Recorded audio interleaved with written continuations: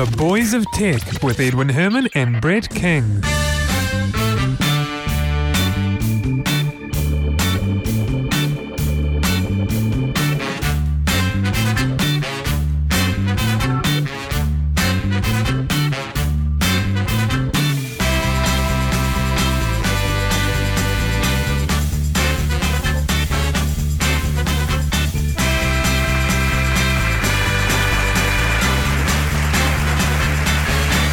Thanks for joining us for episode 49 of The Boys of Tech for Monday, the 18th of January 2010. In fact, the very first show for 2010.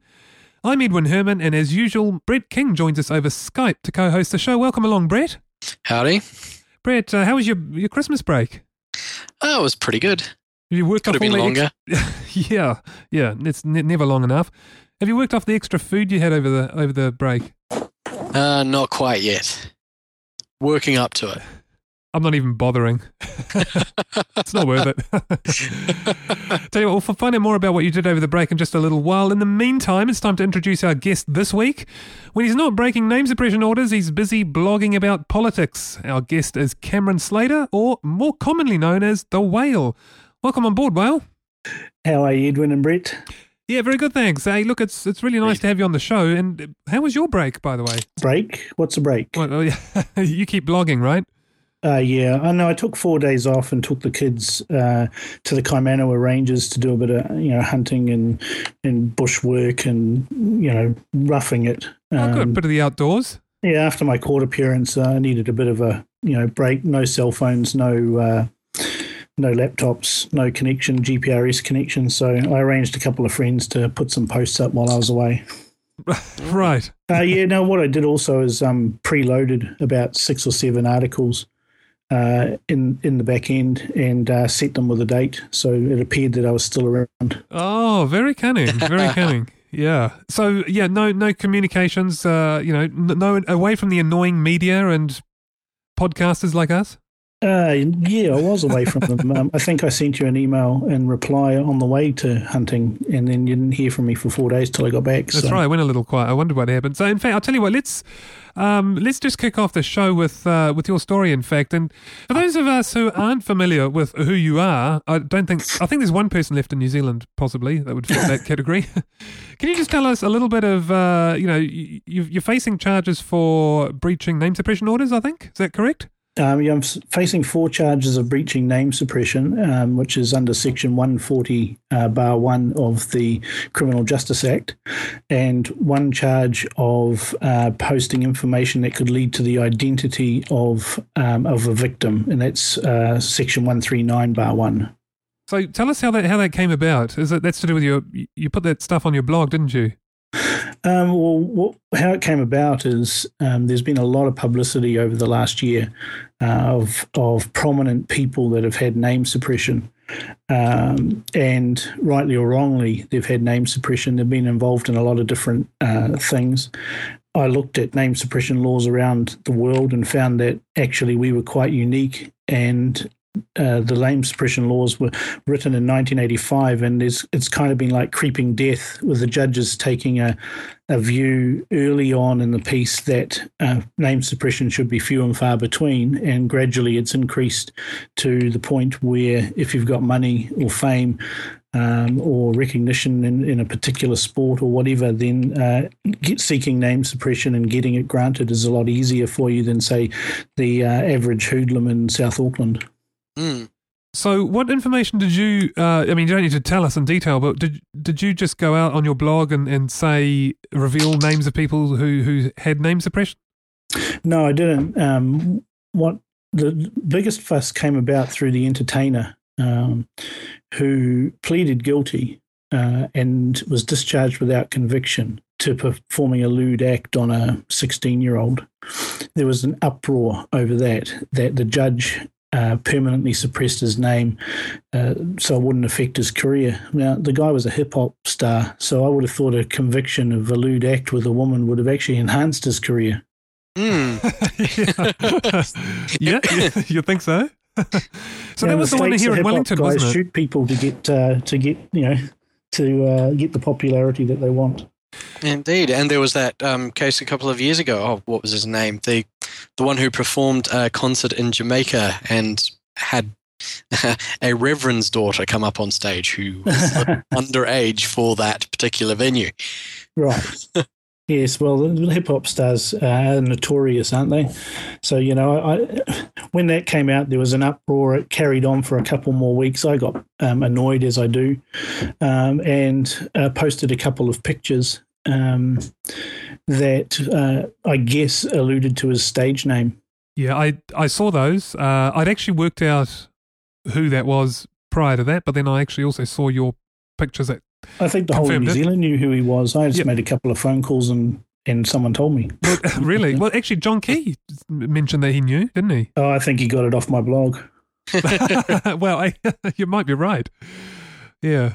Actually, he did say someone told him. So you're right. A lot of people did know who it was. So is there a reason why you posted clues and not just went all out and said who it was? I thought that would be an interesting way to test the boundaries, because the law, the way it was written in 1985. So the law was written 5-6 years really before Vint Cerf and the guys got together and worked out TCP/IP and then the World Wide Web in 1991. They had no concept that this was coming, and so they wrote a law that really only covered the print media and television and radio, and the internet is not any of those technologies. It treats, people have to remember where it originally came from, being sourced out of DARPANET to start with, and then extended from there to universities. It was designed for the US military for intact communications after a nuclear strike. So it gets around that because there's lots of places you can post this, and they're not in New Zealand. Well, so then it comes down to the police being able to prove that the person who touched the keyboard was the person who posted that. It is an interesting one, actually, this whole name suppression in the internet age, because I'm no lawyer, but I'm pretty sure our laws, at least for name suppression, only extend as far as our borders. So it would actually be very interesting if someone outside of New Zealand completely, just to keep this very safe, not a Kiwi, never been to New Zealand, post something on a server that's not in New Zealand that tells you the name of someone who has name suppression here in New Zealand. I suspect there's nothing they could do at all, and that would be very, very clear-cut on that one. Would you agree on that? Yeah, absolutely clear cut on that. There's no way that New Zealand courts can exert jurisdiction over foreign companies, foreign countries from New Zealand, and they would be laughed at, and particularly in the United States, where there is no name suppression. First Amendment of the Constitution guarantees freedom of speech, freedom of the press, and there's absolutely no way that a New Zealand court is going to ever coerce a American company to cough up any details of a blogger or a server or the logs or anything like that. Currently, the charges you're facing for, I think, breaching name suppression orders, correct? Correct. So, and I think they've said just recently, on Friday, I think it was, that they're not going to prosecute you for contempt of court. Is that correct as well? That's right. Yeah, the charges I've got so far are under the Criminal Justice Act, and they're summary offences. So, again, we go back to 1985 when Parliament passed this law. And we've got the Solicitor General, and we've got a silly policeman and a couple of lawyers saying that this, what I've done cuts to the heart of our justice system. But if we go back to Parliament, when they wrote this law, they didn't think it was that bad because they didn't make it a crime under the Crimes Act. They made it an offence and a summary offence, and they also made the fine a maximum of $1,000. Yeah, I saw that. Yeah. So they can't have, and no one ever gets the maximum either. Ever. I mean, you could kill 10 people and you still wouldn't get the maximum in New Zealand courts. So I can't see them finding me the maximum. So you have to go back to Parliament and think that, well, really, they didn't think it was that bad because it's a $1,000 fine and a summary offence. It doesn't even go on your record. Right. And is that the way it is now? Yes. The law hasn't changed since 1985. Right. Now, you're obviously trying to make a point with this, and, well, you have. I mean, you're probably, this week, the most famous New Zealander. I guess. Well, I didn't try to make a point. I just put up 3 blog posts, and then the police decided to charge me. Before that, I couldn't have really cared less. But as soon as they charge me, then that's a fight, and I don't back down. I'll say this about name suppression. When I see that someone's got name suppression, it makes me want to go and find out who that was. Exactly. And this is the point I'm making. If you didn't have name suppression, the news item would be XYZ appeared in court charged with 7 offences against a minor. That would be the news. And everyone would go, oh, okay, all right, we won't have to listen to him anymore. And that'd be the end of it. But because they make it a secret, everyone wants to know the secret. One of the viewpoints is that with the internet, it's too easy now to break name suppression. Like, for example, I could do it very easily without any chance of prosecution by getting a family member overseas to publish the information. So, whereas, before the internet, it was kind of harder to do. You'd have to publish it in newspapers and so on. And it's just not on a landline and not on a cell phone because, the GCSB takes interests in those. Well, they probably take interest in all communications, wouldn't they? Not all. So anyway, the viewpoint that some people have is that in the internet age, it's just too hard, and therefore we should just not even bother with name suppression at all because it's too hard to enforce with the internet age. In other words, it's too easy with the internet to get that information out there in a way that could even avoid charges. Well, it's actually worse than that. New Zealand is a very small country. 2 degrees are running around advertising that we only have 2 degrees of separation. That's how they named their country, ironically, after a comment on David Farrer's blog. But they say that we have 2 degrees of separation, so everyone knows someone who knows somebody. The rest of the world is considered to be 6 degrees of separation. Yeah. But New Zealand being very small, it doesn't take long for you to actually find out the information. So in the case of the Nelson person, I rang someone I knew who lived in Nelson. I basically, from the clues the Herald on Sunday published, I knew anyway because of my background in politics, and they confirmed it because Nelson's a small place. So it doesn't take long for news to travel the country. Everyone knows someone who knows someone. It seems weird to me, though, that if they're going to suppress someone's name, they give out some clues. Why don't they just, if they're why didn't they suppress the whole thing? Yeah, why don't they just say, a man was, because often you do see news stories like that. In fact, most of them are a 20, they'll often give the age and sometimes, not always, but sometimes the occupation. 26-year-old appeared in court on a blah, blah, blah charge.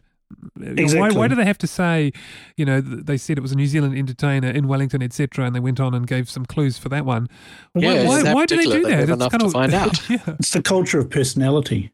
That's just how it is. New Zealand's a small place, and we try and make people who are really nobodies and fleas in the big picture of the world seem like very important people, and they're not. And we've got this culture of personality that the media have drummed up, and their sensationalism of an ex-MP, a national figure, blah blah blah, all of that is simply ways for them to try and get around the suppression orders. Whereas I'm a hell of a lot more blunt and direct, and just crash right in there. What I'm doing, they should have been doing years ago, but they've been neutered by the corporate lawyers. So if you do searches, though, you find a number of people in a number of different forums that have given similar clues. Do you think you've been singled out, or is it just right? But I guess you're the most obnoxious. Obnoxious. You put yourself out there. Put it that way. I put myself out there, but David Collins, the Solicitor General, has made no secret of the fact that this year he wants to prosecute a blogger and prove a point. He has made extensive speeches about this very issue. So I've got them and the police monitoring my blog 24/7, looking for any breach so that they can smash me around. But they didn't charge me with contempt of court on the last one. No, I noticed that. Yeah. And there's an old saying, if they coulda, they woulda. Although I did see in one of the stories that they are considering whether they'll lay further charges. So I don't know. If they do, it'll be a charge under what I've already been charged for. So possibly another $1,000 fine. Whoopee. Yeah, I thought they were investigating whether or not they could charge you under the Criminal Justice Act. Yeah, that one. What's all that about? No, that's the same act I've been charged under. Oh, is it? Yeah, it's no big deal. It makes it sound big, but it's not. So it's just another. It'd be another $1,000 fine. It's another not.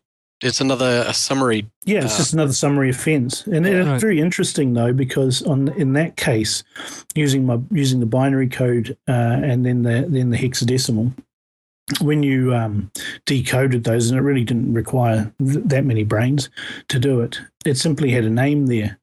No links to any story, no links to any court proceedings, nothing like that. Now, the law is very, very specific in that it relates to naming somebody in a report about proceedings in a court. Oh, so you could have put my name there, for example, and it doesn't mean you're alleging that I'm the person with name suppression. Correct. I could have said any old name there. In fact, that's what I've been doing for the last 3 days since the police said they were monitoring me. I run a post a day. I call it Interesting Names, and I just put names up that I found on the internet. Do you think the police will be listening to this podcast? Well, I don't care if they are or not. Well, hello. Be in the slightest. Hello, constables. Yeah, hello, constables. And the SIS and the GCB and all the rest of them.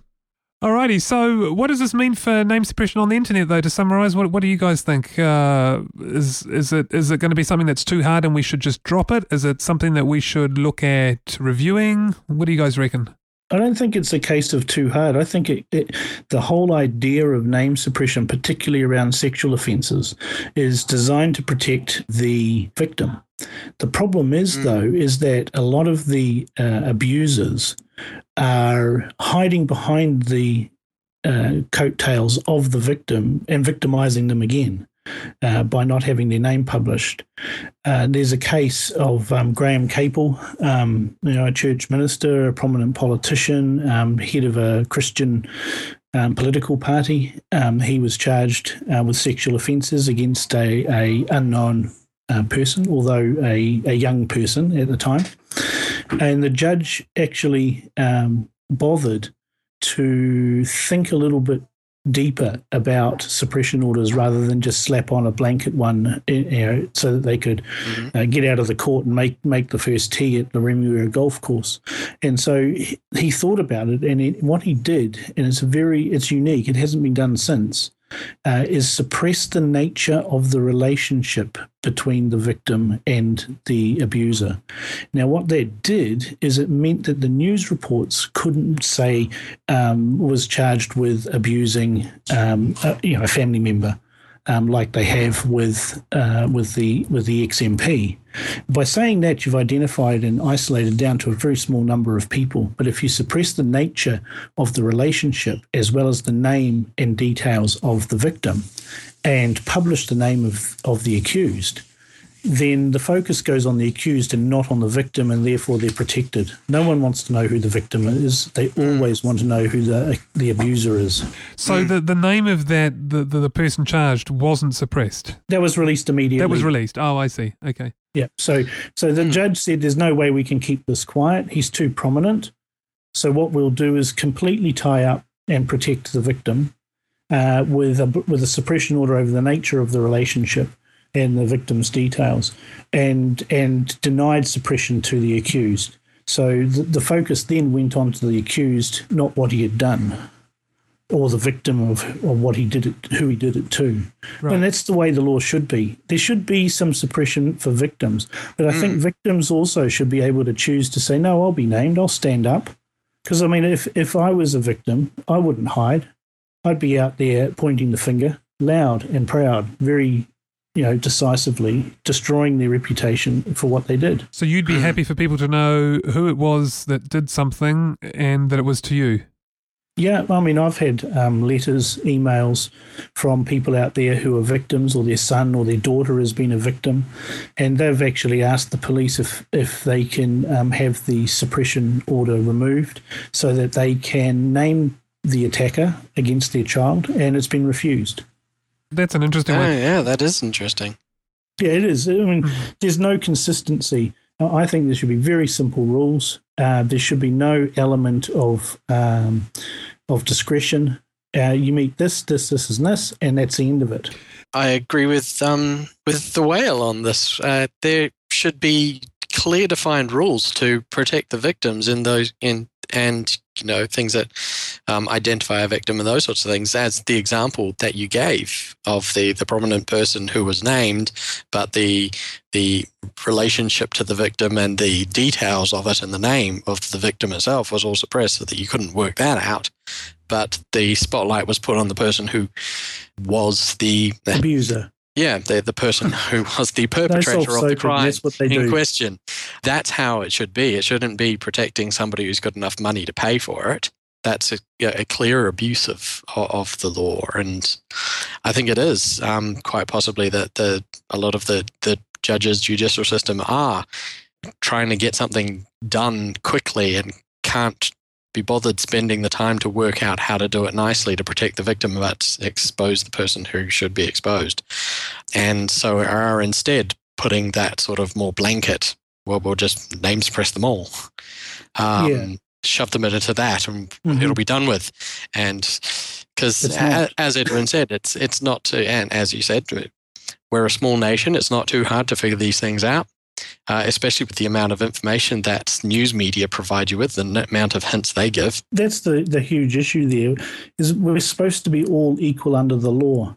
And we have a case where celebrities can essentially buy, through affording a competent lawyer, can buy name suppression. And that really should go. There's no name suppression in the United States. The First Amendment guarantees the rights of the media and individuals to free speech and freedom of access. The United Kingdom has name suppression laws, but it is very rarely used. In actual fact, if you're a celebrity, you're more likely to get named rather than have suppression. Jeffrey Arch is a person who springs to mind. He was charged with perjury, but everyone knew that. Plenty of MPs have been charged with sexual offences. Everyone knows who they are. So let's bring it into line. Let's have more openness rather than more closedness. And that's the issue I have with the Law Commission report that's out there. It really is just a once-over-lightly change, and their solution from the vested interests of the Law Commission, lawyers and judges, etc., is to increase the penalties. Well, that's not going to stop it. So before we move on, I do want to ask you this. Are you worried about being locked up? I can't be locked up under the existing charges. I could be if they charge me for contempt of court, but they would be very, very silly to do that. That would make me a martyr. That would start the free whale oil campaign, and it would also kick off my my nuclear option, so to speak. I call it the Spartacus effect. And that's in place already, locked and loaded. And if I get put in prison, there will be multiple whale oils that will pop up everywhere, and they'll have no control over it. And I'll be sitting in jail, so it's not me. Interesting. Okay. Wow. Don't mess with a whale. That's a very wise counsel, and many politicians take that under advisement, and some ignore it at their peril. All righty. All right. Thanks for that. Now, moving on to, there's a number of Google stories out there. In fact, Brett, you were saying before the show that this is kind of like the Google episode. What's the first Google story we'll kick off with? I guess the big one, the obvious one would be the one about Google doing business in China, or perhaps ceasing to do business in China. So Google say that they have been the victim of hacking attempts. They haven't actually said from the Chinese government, but they have said from Chinese IP addresses, but we think they mean they're accusing the Chinese government, and they are now threatening to pull out of China. Now, remember, they're in there with their search engine, Google.cn, which does filter content as per the Chinese government's directives. So what do we make of this? It's an interesting, I guess, threat from Google towards the Chinese government, if that is who they believe are the ones who are the perpetrators of the hacking or the damage that has been done to Google and to the Gmail accounts of all of the activists and etc. who've been targeted, and claiming 20 or so other multinational organizations, companies that have been targeted in these attacks from China. So it is a big threat. Google is, a dominating power in the internet game. To have Google pull out of China does kind of, I guess it erects more of those great walls of China around them again, and they become more isolated, more isolationists, and less of another voice coming in. But it's really, inside China, it probably make no difference at all. Well, the way I look at it is both China and Google 100% behind making money. Chinese make no bones about that. They might be on the surface communist, but they're actually not. They're capitalists with a totalitarian government. Yep.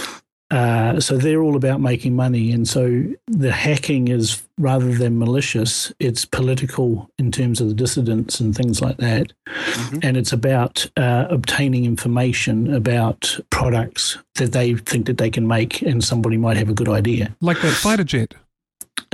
Indeed. Yeah, exactly. Indeed. The one we reported on last year. And Google's the same. They're all about making money. So if they're talking about leaving China, they're not making money. That's my gut feel, is that with the restrictions of how things are in China, they're not making money there. There's almost no point to searching, actually, and they need revenue from ads. I would suggest that Google, which is paid for entirely out of AdSense, there's very few other paid for services that Google has. They're not making money in China, and Chinese stick to themselves. I mean, you just have to look at the top 100 websites for New Zealand on Alexa, and have a look at the Chinese sites that are in there, and that's from the large Chinese student community here, and they're just on all the time, and they're on their own social networking sites, they're on their own search sites, they're on their own version of chat sites, things like that. The Chinese stick to themselves. A lot of that's understandable, because a lot of those services don't offer their products in other languages. Exactly. A good example is Twitter. It's only available, I think, in English and Japanese. Now, I'm not criticizing them, but I'm just saying that lends itself to these other versions of Twitter and other versions of Facebook, other versions of Google, et cetera, cropping up in different parts of the world that do cater for their localization. Well, it's the same in Eastern Europe, with the Serbian, Croat type languages, Slavic languages, not really catered for. There's not a lot of people there. And so their own model of Facebook has popped up there. Facebook's largely a Western phenomenon. Western and English, Spanish, Portuguese base. So what do we think about this? What do we think about Google threatening to leave China? Yeah, what do we think about that? Do we really care? Do we really care? I think, it'll have the PR impact that a Google doing anything does in the Western world. Inside China, it will not have a huge impact. Well, look, I'll tell you what, Brett. The China's own version of Google, their own search engine Baidu, Baidu is the major market share search engine in China.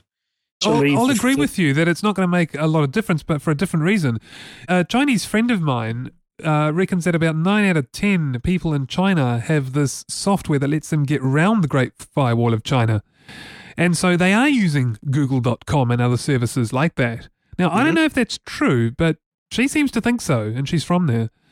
Well, they're using Google.com, but not Google.cn. Yeah. And Google set that up specifically at the request of the Chinese government.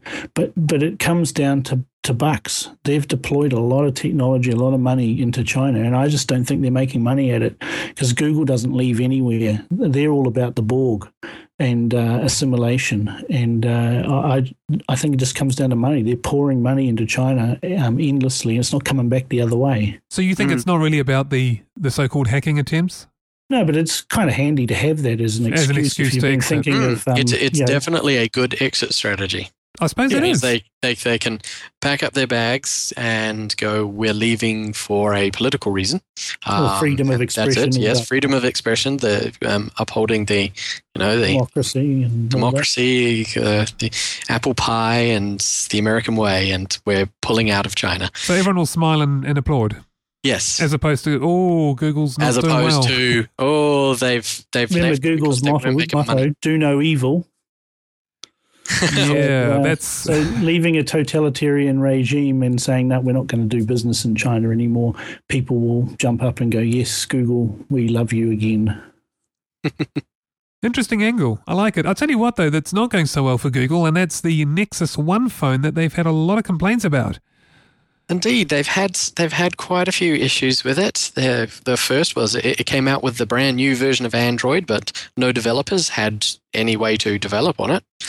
Even though it's a small upgrade, but still, without supplying that development kit to developers, they weren't going to be getting a lot of buy-in for that. Developers should get it first, if anything. Exactly. It should have come out months in advance. Months in advance. Yep. Months in advance, and then applications are ready on the launch so that they can compete with Apple and the iPhone. And that's where Apple, with their strict hardware control and software control, will dominate, and they're maintaining that lead. But again, Google really needs to look at their hardware relationships with HTC. They're the hardware maker. They're the up-and-coming hardware maker for cell phones. It used to be that you bought Nokia gear or Ericsson. It's not anymore. It's HTC. Yeah, and you'll find the world has moved on from Nokia. You'll find a lot of the carrier-branded phones are phones that are either coming directly from HTC and have been rebranded, or have come from Alcatel. So Alcatel, are they still in the game? Yeah, Alcatel. Yes, they are. You won't see Alcatel being branded very much as Alcatel, but yeah, you're like the Vodafone phones. Yeah, several of the phones that are branded Vodafone are actually Alcatels. All of the telecom cabinets that are being upgraded, and all of the exchanges are being upgraded with Alcatel. Yeah, well, a lot of the switching gear and so on is Alcatel. Exactly. They've got a I knew they were there. Partnership with telecom. Yeah. Well, but they're still in the handset market, but they sell their products to others who rebrand them and on-sell them. So and it's not just HTC that we need to think about. It's also Huawei. It's a large Chinese company, Huawei, and they're the ones who make the Vodem, and they've got a lot of patents that are based around mobile technology, particularly card and USB type technologies. So HTC and Huawei are really the new Nokia and Ericsson, and they're coming up against Apple and iPhone, and I suspect eventually they'll get it right, because most people will want a phone that, say, gives them 80 or 90% of the functionality of the iPhone, and that's good enough. Yes. Yeah, I'd say you're right there. Actually, I think you'd be spot on. Well, that's how the Chinese do business. They go and get a brand new Honda and take it apart and work out how to make it, and they don't quite make it the same, but it's a hell of a lot cheaper. So 80% is good enough. Yeah. It's just the concept that they have, and that's how they do business. So poor old Google's having trouble. They've with bugs when synchronizing, I think. And they've had some issues with the hardware and also 3G support. Mm-hmm. But you know what makes it worse, though, is that people are not just complaining about that, but they're also complaining at the fact that the support provided by Google is only via email. So they're not happy with the support model either. I think the most complaining is coming from their inability to make their complaints about the phone itself. Which is understandable, isn't it? With it. When you don't own the hardware, when the hardware comes from another supplier, you're kind of at arm's length from the problems with the hardware, even though it's branded with your name. Apple, though, puts their name on it. They say it's their hardware, and so they have to own the problem. And when you own the problem, you care about the problem. Yeah, because some of the customers are getting bounced between the hardware manufacturer and Google and the mobile carrier, so it's a real mess. I mean, there was a lot of problems with the first generation of the iPhone, remember? A whole lot of problems with upgrading and also the lock-in with the telcos. People seem to have forgotten that, as people got round it. Mm-hmm. Do carriers still lock phones these days? Yes. Yeah, it doesn't take long to get round it, though. Yeah. The iPhone, those are all locked if you purchase them anywhere, especially in America. They are all locked to a carrier. Mm-hmm. And so if you're purchasing a cell phone in America, you go around to the different carriers to find the ones that have the phone you want and find which one has the best deal with that phone. But the phone will be locked to that carrier. So that's still standard practice if you try to do anything. Yeah, which is why it was so big that the Google's Nexus 1 was going to be sold in a locked version to T-Mobile, or you can buy an unlocked version directly from Google. If you're in America. If you're in America. Yeah. We can't do it here yet. But the iPhones we buy here are not locked because you can put them on Telecom, and Telecom tell you can do that. So I think it seems to vary from country to country.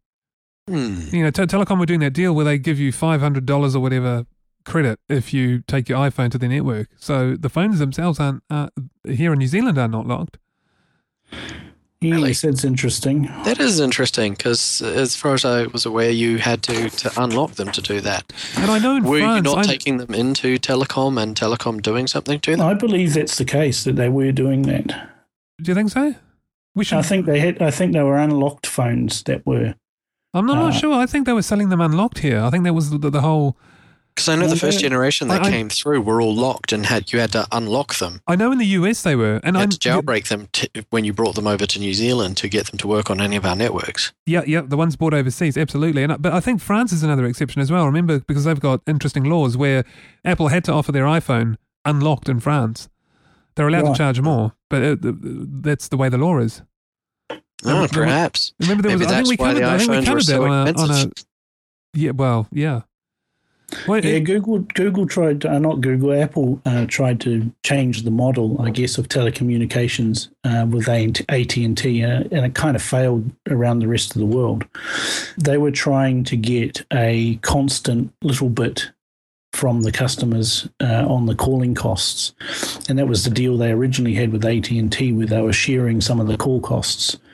It's the old get a little bit a lot of the time equals a lot of money rather than a lot of money up front for a piece of hardware. In fact, I just found something interesting here. Here's a list of countries where you can sell official unlocked Apple iPhones. Belgium, Czech Republic, Greece, Hong Kong, Italy, Luxembourg, Macau, Malaysia, New Zealand, Philippines, Russia, Saudi Arabia, Singapore, Slovakia, South Africa, Taiwan, Thailand, Turkey, and the UAE.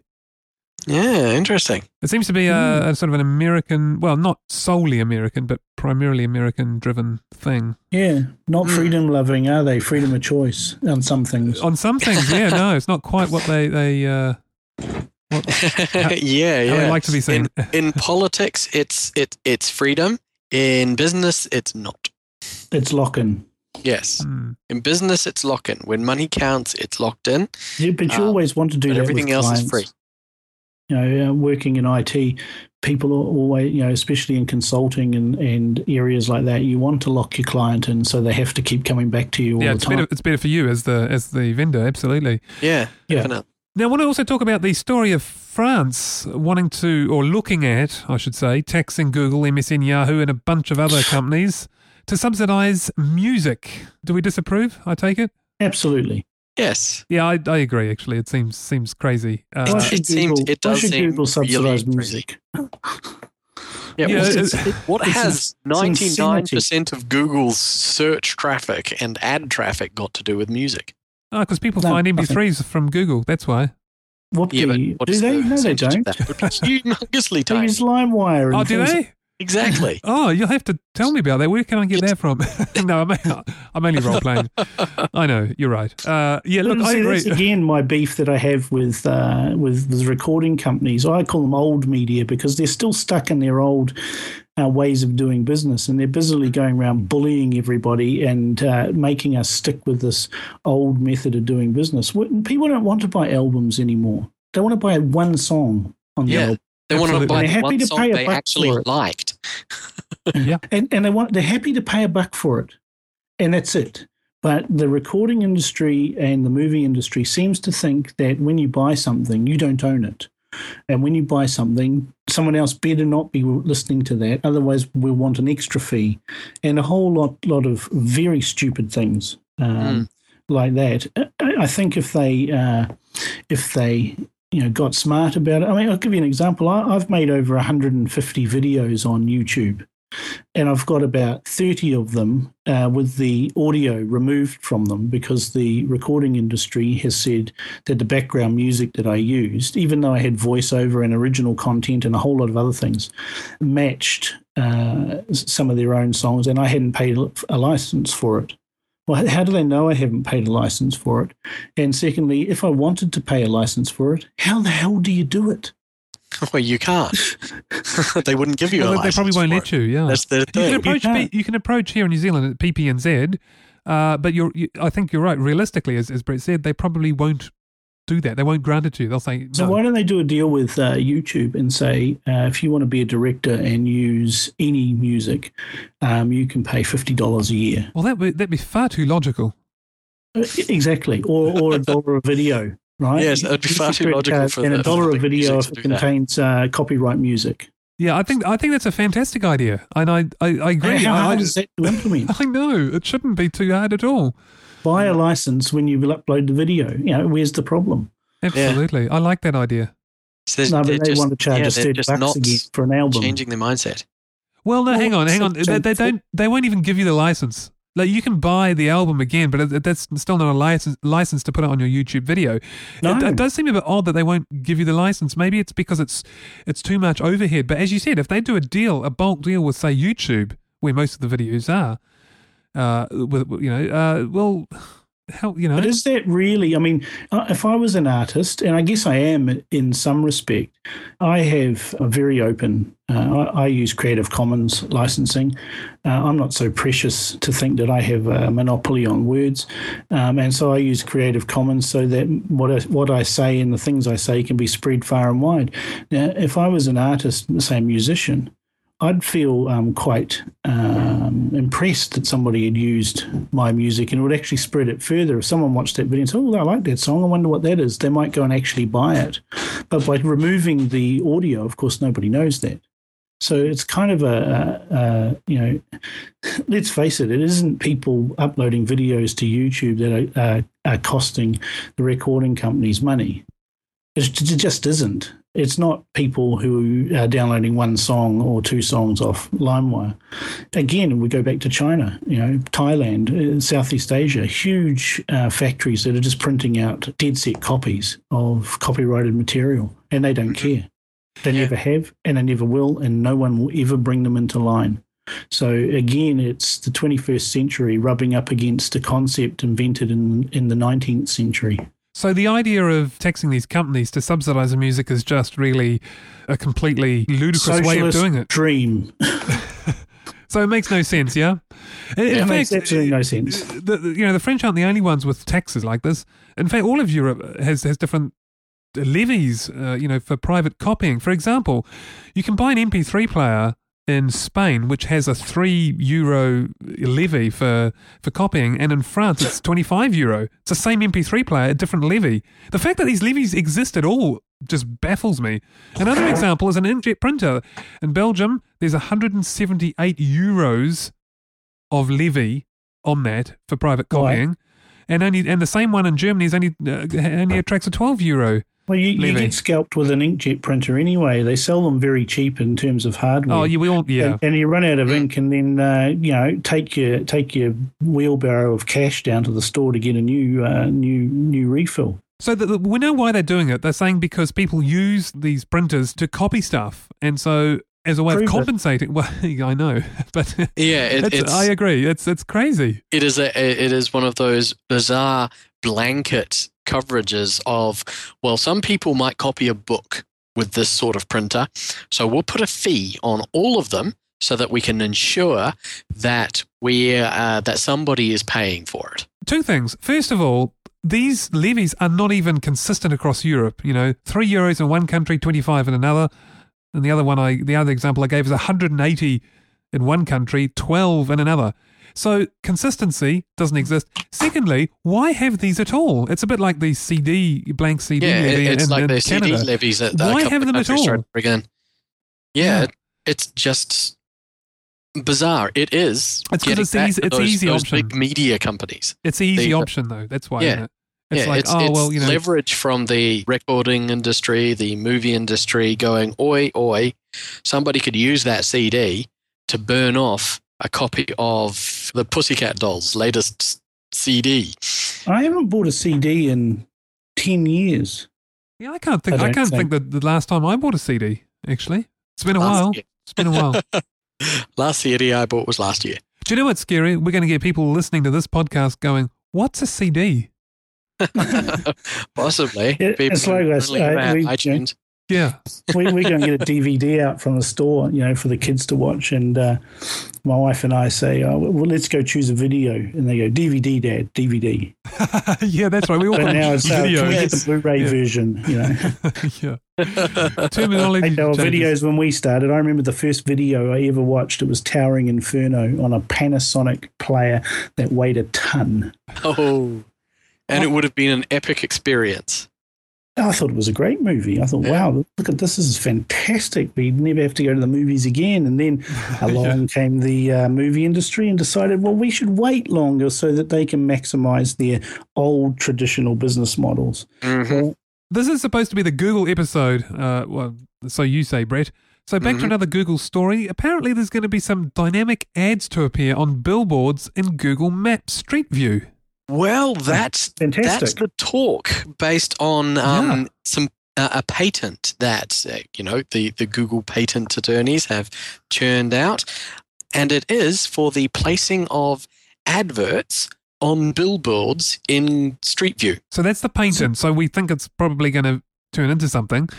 And if it does, what do you guys think about that? I think it's very smart. I think it's smart. I think it's another revenue source for them. And again, Definitely. We look at Google's revenue sources, and it's always around advertising. Yeah. That's just another way to do it. It's got some interesting things going on there because part of the patent details an auction system for the getting of, the purchasing of the ad space and who owns the ad space. So Well, Google does. It's a picture. End of story. It's digital. No one else owns that ad space. That's it. It's a picture. It's not the billboard companies. They own the physical thing, not the virtual thing. Well, it does raise an interesting issue, though. What if a billboard company or someone who owns the side of a building object to the ad on Google Street View? Tough, or do you think... Diddums. That's what I reckon. There should be some sort of recourse to that. You don't want the billboard next to your kid's public school having, what is one of the main things that's advertised around the web these days? Some pornography. Google doesn't accept pornography ads anyway, so I can't see that being the case. But what if they did? That would be an interesting one. What if they did? And as you said, Brett, what if they put it next to a school? Or what if they put a competitor's It's not advert next to a school. It's next to a picture of a school. It's not next to a school. There's no kids walking there. It's a virtual. That's true. Right? It's not next to a school. It's next to a picture of a school. But you get into all kinds of then you get into the nitty-gritty of the privacy and the accuracy debates, because there are all these courts in different countries who've gone to Google and gone up in arms because their citizens have gotten up in arms because you can see over the hedge into somebody's yard, or you could see the license plate on somebody's car, or you could tell that office worker was having a coffee when you drive around. Yes. You can anyway when you drive around. This is just a way of virtually driving around. And so, if someone's, showing their G-string when they're bending over, they'd show that in real life. And so Google just took a snapshot of that as they went past. It's a capture of a still of real life. It's no different from a photographer who happens to catch that, or someone picking their nose, or an interesting person coming out of a sex shop. That's the reality of it. I don't see why people think it's an invasion of privacy when they're standing on a public footpath and someone takes a photo of them. They're getting a little bit precious, I think. Correct me if I'm wrong, Brett, but I think what you're saying is more the representation of that, not so much at the fact that they're in a photo, but how it's been represented. Is that correct? Yes. Yeah, I look at it from the technology view. It's just simply phenomenal that Google has been able to deploy resources in a lot of countries around the world and get fairly accurate representations of even small towns. My father-in-law comes from Mudgee in Australia, and he can look at the house he was brought up in, and he can look at the house of his brother.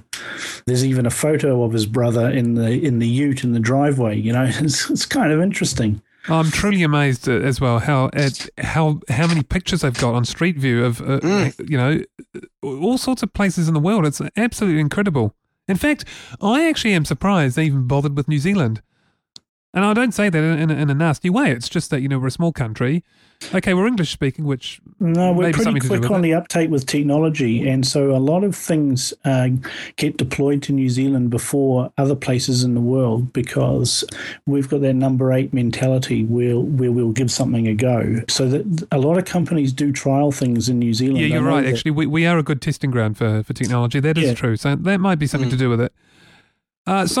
So Whale, would you mind if Google had an ad for something that you perhaps didn't agree with, maybe the Green Party or something, on your house in Street View? It's not my house. It's a picture of my house. I couldn't care less. Okay, fair enough.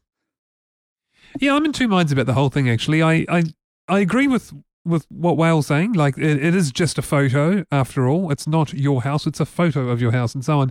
But on the other hand, Brett, you make some interesting points. Like if someone's deciding to go down the street and have a look virtually and they see something that's not the way it was and they see an ad for something that's perhaps something that's not particularly tasteful, would they like that? Or would they? Precisely. And look at the number of, let's take the real estate industry, for example, that link to Google Maps for the locations and the houses that the properties that are for sale. And let's say you were a prospective buyer, because as a relatively recent purchaser of a property, having gone to many real estate agents' places, one of the first things you do once you've found the places in the area you look at is go to the Google Maps view and have a look around. Now, as you said, it's only a picture of a house. It's not the house. But seeing a picture of a house which has billboards advertising things you don't want, or things that could be not quite right or inappropriate, are going to put off a lot of people in those sorts of situations from wanting to actually bother to go check out that suburb if there's a dirty, great big billboard there which advertises whatever. Yeah, And the smoking. billboard will be advertising something completely different from what's on Google. It's one of those logical leaps that we can take, but That's going to be. I think this is going to be an interesting one. I think we all agree they're allowed to do it. Well, actually, do we agree on that? well, it is. They are their yeah, images. it's It is their their image. data. They're It is allowed to do public it. images. Yeah. It's their data. So they're allowed Yes. to do it. The question will be: Will a lot of people object, and will they need to be careful as to what ads they place and where? I guess will be the question. Because No, they don't. One of the other ones that one of the other possibilities for this, especially when they mention this auction system for the getting of the ads, is if you were a plumber and you've got on Street View, there's your plumbing shop and there's your signs and those sorts of things, and you happen to have a billboard on your advertising space that is done on your thing, and it's a competitor's advert that they've bid to have their advert stuck superimposed. Yeah, superimposed that would on be the interesting. billboard outside your place, Well, and It's not. their ad It's outside mentions a picture of your place. Outside a picture of your place. It's got nothing to do with you. It's a digital representation made of noughts and ones that happens to come out as a JPEG. You sure it doesn't come out as hex that you decode to text and find someone's name? Could be. And Have a look at the that's link what you that could sent do. you. Yes, what you could do. You could put random names on billboards of people who've had name suppression. Exactly. I shouldn't give you these ideas. Oh, I've got plenty more. Apparently, somebody sent me a message today on my BlackBerry saying that they're doing something, and I'll just have to trust them. But then again, she acknowledged that I'm the evilest person in the world, so she's not going to rip me off. Never mess with the whale. Yeah, that's right. We're learning that. Okay, so now there's an interesting story. I got to laugh at this one. Facebook has dismissed rumors that it's going to start charging for use. Wow. It's another example of things that aren't true getting blown way out of proportion. Yeah, that's why we're laughing. It's because it stemmed from a rumor, didn't it? It stemmed from completely a hoax. fabricated. A hoax, yeah. And it's blown up into this huge. There's groups now, aren't there? There's, don't charge for Facebook groups on Facebook. Yeah, well, Isn't it there's crazy? a lot of fools on Facebook, isn't there? There's a lot of fools everywhere, and Exactly. yeah. I mean, one of our MPs today tweeted, "Why isn't the government advising the people of the latest security hole in Internet Explorer?" Well, can you imagine that? A press release from the government every 2 hours from Microsoft, from Microsoft about a security hole. Yeah. Why found a hole in Microsoft. Why is this the government's job? Right, moving on then. The last thing I want to talk about is it's not really a story, but it's just an interesting concept of online privacy. And in fact, Whale, you touched on this just before, and you said it doesn't exist. And, there's been some interesting talk about if your photo appeared on Facebook, but a photo, not just of you, but that you appear necessarily, but yes. Well, anywhere actually, online. Anywhere, but Facebook tends to be the place where people put these things in, Flickr. So if you appeared in a photo that was published on the internet somewhere, but not published by you, perhaps it doesn't paint you in a very good light. What can you do about it? And should you be able to do something about it? Essentially, there is no privacy, and I've adopted being a blogger and having people want to hunt me down and kill me because of the things that I say about them, the nasty things I say, and they're being extremely soft-skinned. They try and find out everything they can about me. I've adopted a policy of no secrets, and so everything pretty much about me is available online. Contact details on my contact page. There's about 10 different ways to get hold of me. I've shared on my blog my 5-year battle with depression. It's not hidden. I've talked about a business failure that I had. So there's two ways you can go: be open about everything, and then you have nothing to hide and no one can get you, or lock it all down tight. But the problem with lock it down tight is that you then start restricting the features that you're able to use because of the privacy aspects of it. And but what about, I learned that at the bank that I worked in. You can make any system secure, but the more secure you make it, the less people can use it. But what about things that don't involve being online, like like photos? As I said before, you're at a party. You're not intending for this party to be published online. It's not a blogger's party. It just happens that someone snaps you doing something silly and posts it on the internet. Forever, hasn't it? It's just that it's more widely spread. I can remember working for large corporates, and there'd be a corporate party and someone would get hammered and they'd be face down on the table or something. There'd be a photo and a couple of copies made, and it'd go around the notice boards.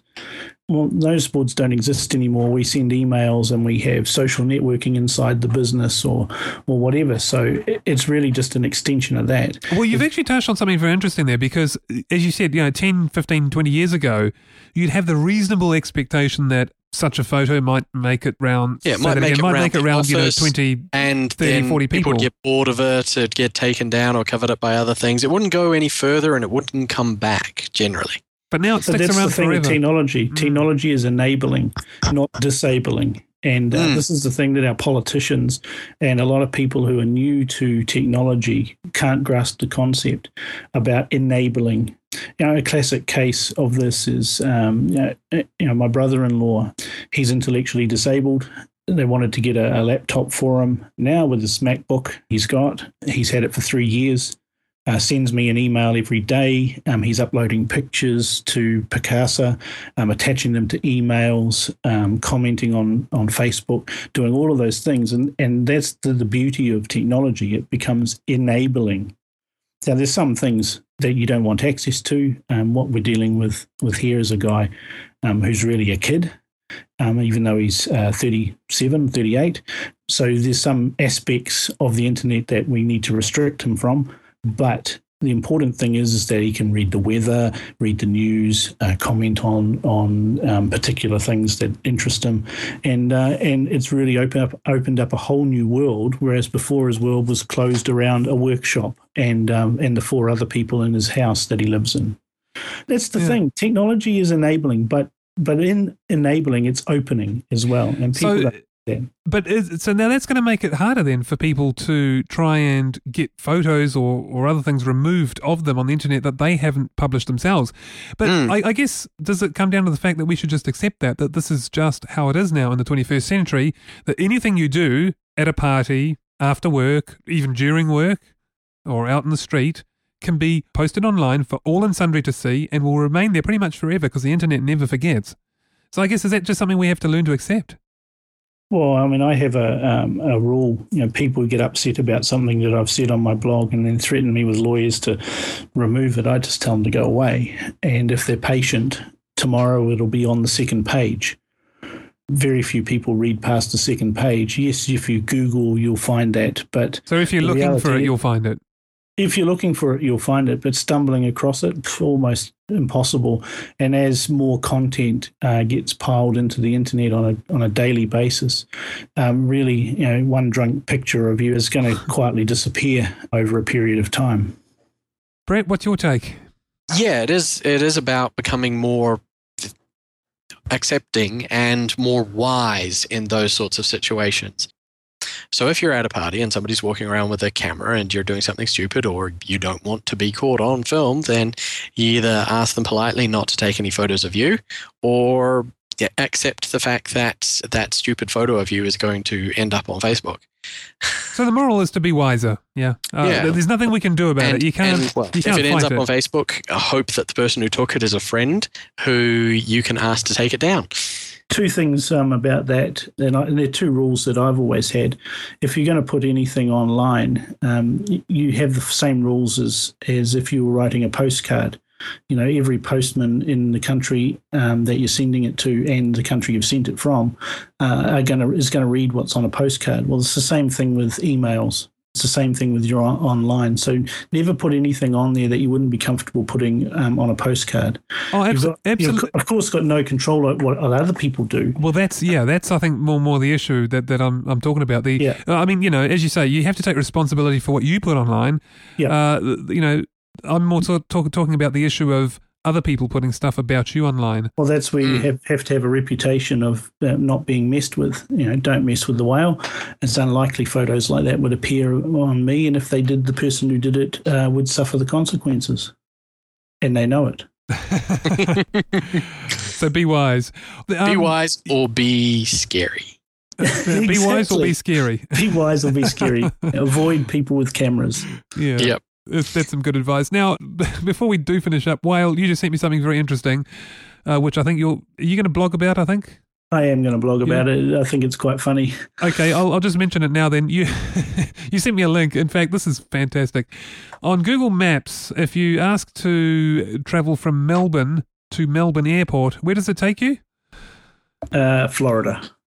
It takes you all the way through Florida via Hawaii and Japan, I think, as well. Is that right? Via Alice Springs, via Indonesia, Japan, Hawaii, Canada. Well, of course you'd want to go to Alice Springs. What a fantastic place. I should do a podcast about my trip around Australia 2 years ago. Yeah. I drove right around Australia in 19 days, 15,250 kilometres. And the longest day was 1,400 kilometres in one day. That's a lot of travelling. Now, did you notice on that map when you get to number 40 in your directions, turn left and stay on Miley Terrace, 0.3 kilometres, 41, kayak across the Pacific Ocean, entering Japan. Oh, I love it. Kayak across the Pacific. Kayak. Wow. Hey, this is a joke. They're concerned about your health and well-being.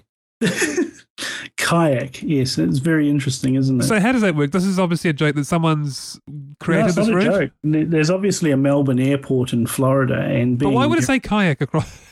Well, I don't know. Because Someone's been smart on that. It's a kayak across the Pacific Ocean at instruction number 118. Let's have a look. Instruction 104, kayak across the Pacific Ocean entering the United States. Now, that's 6,243 kilometres from Japan to Hawaii. So these routes, are these created by people, and is that how it works? I don't know how it works. Because it just looks a bit suspicious to me. At first, I could believe it, but when I see the words like kayak across the Pacific Ocean, that tells me that someone has set up this route somehow. Well, there is a Melbourne International Airport in Florida. Sure, okay, I can understand how it gets that mixed up, but the fact that the kayaking bit, I don't know. I think it's quite possible that they have something funny or humorous for any travel destination which has to cross a large body of water or a large desert or something like that. So they've probably got something interesting in there that if you've planned a journey which crosses an ocean or those sorts of things, it's going to put something interesting in there, maybe something because funny. You're stupid, essentially. But They know you're going to take you're going to fly in a plane or go in a boat, but, they've put kayak because it's funny. Yeah. But but you can't do. It doesn't seem to let you do that. When you go, say, Melbourne to Auckland, it says we could not calculate directions between Melbourne and Auckland. It doesn't let you do it. So how did they? This baffles me. I like it. It's funny, but it baffles me. You need to find a place in the United States. I just suspect there's something human behind it. Well, have we checked on Snopes yet?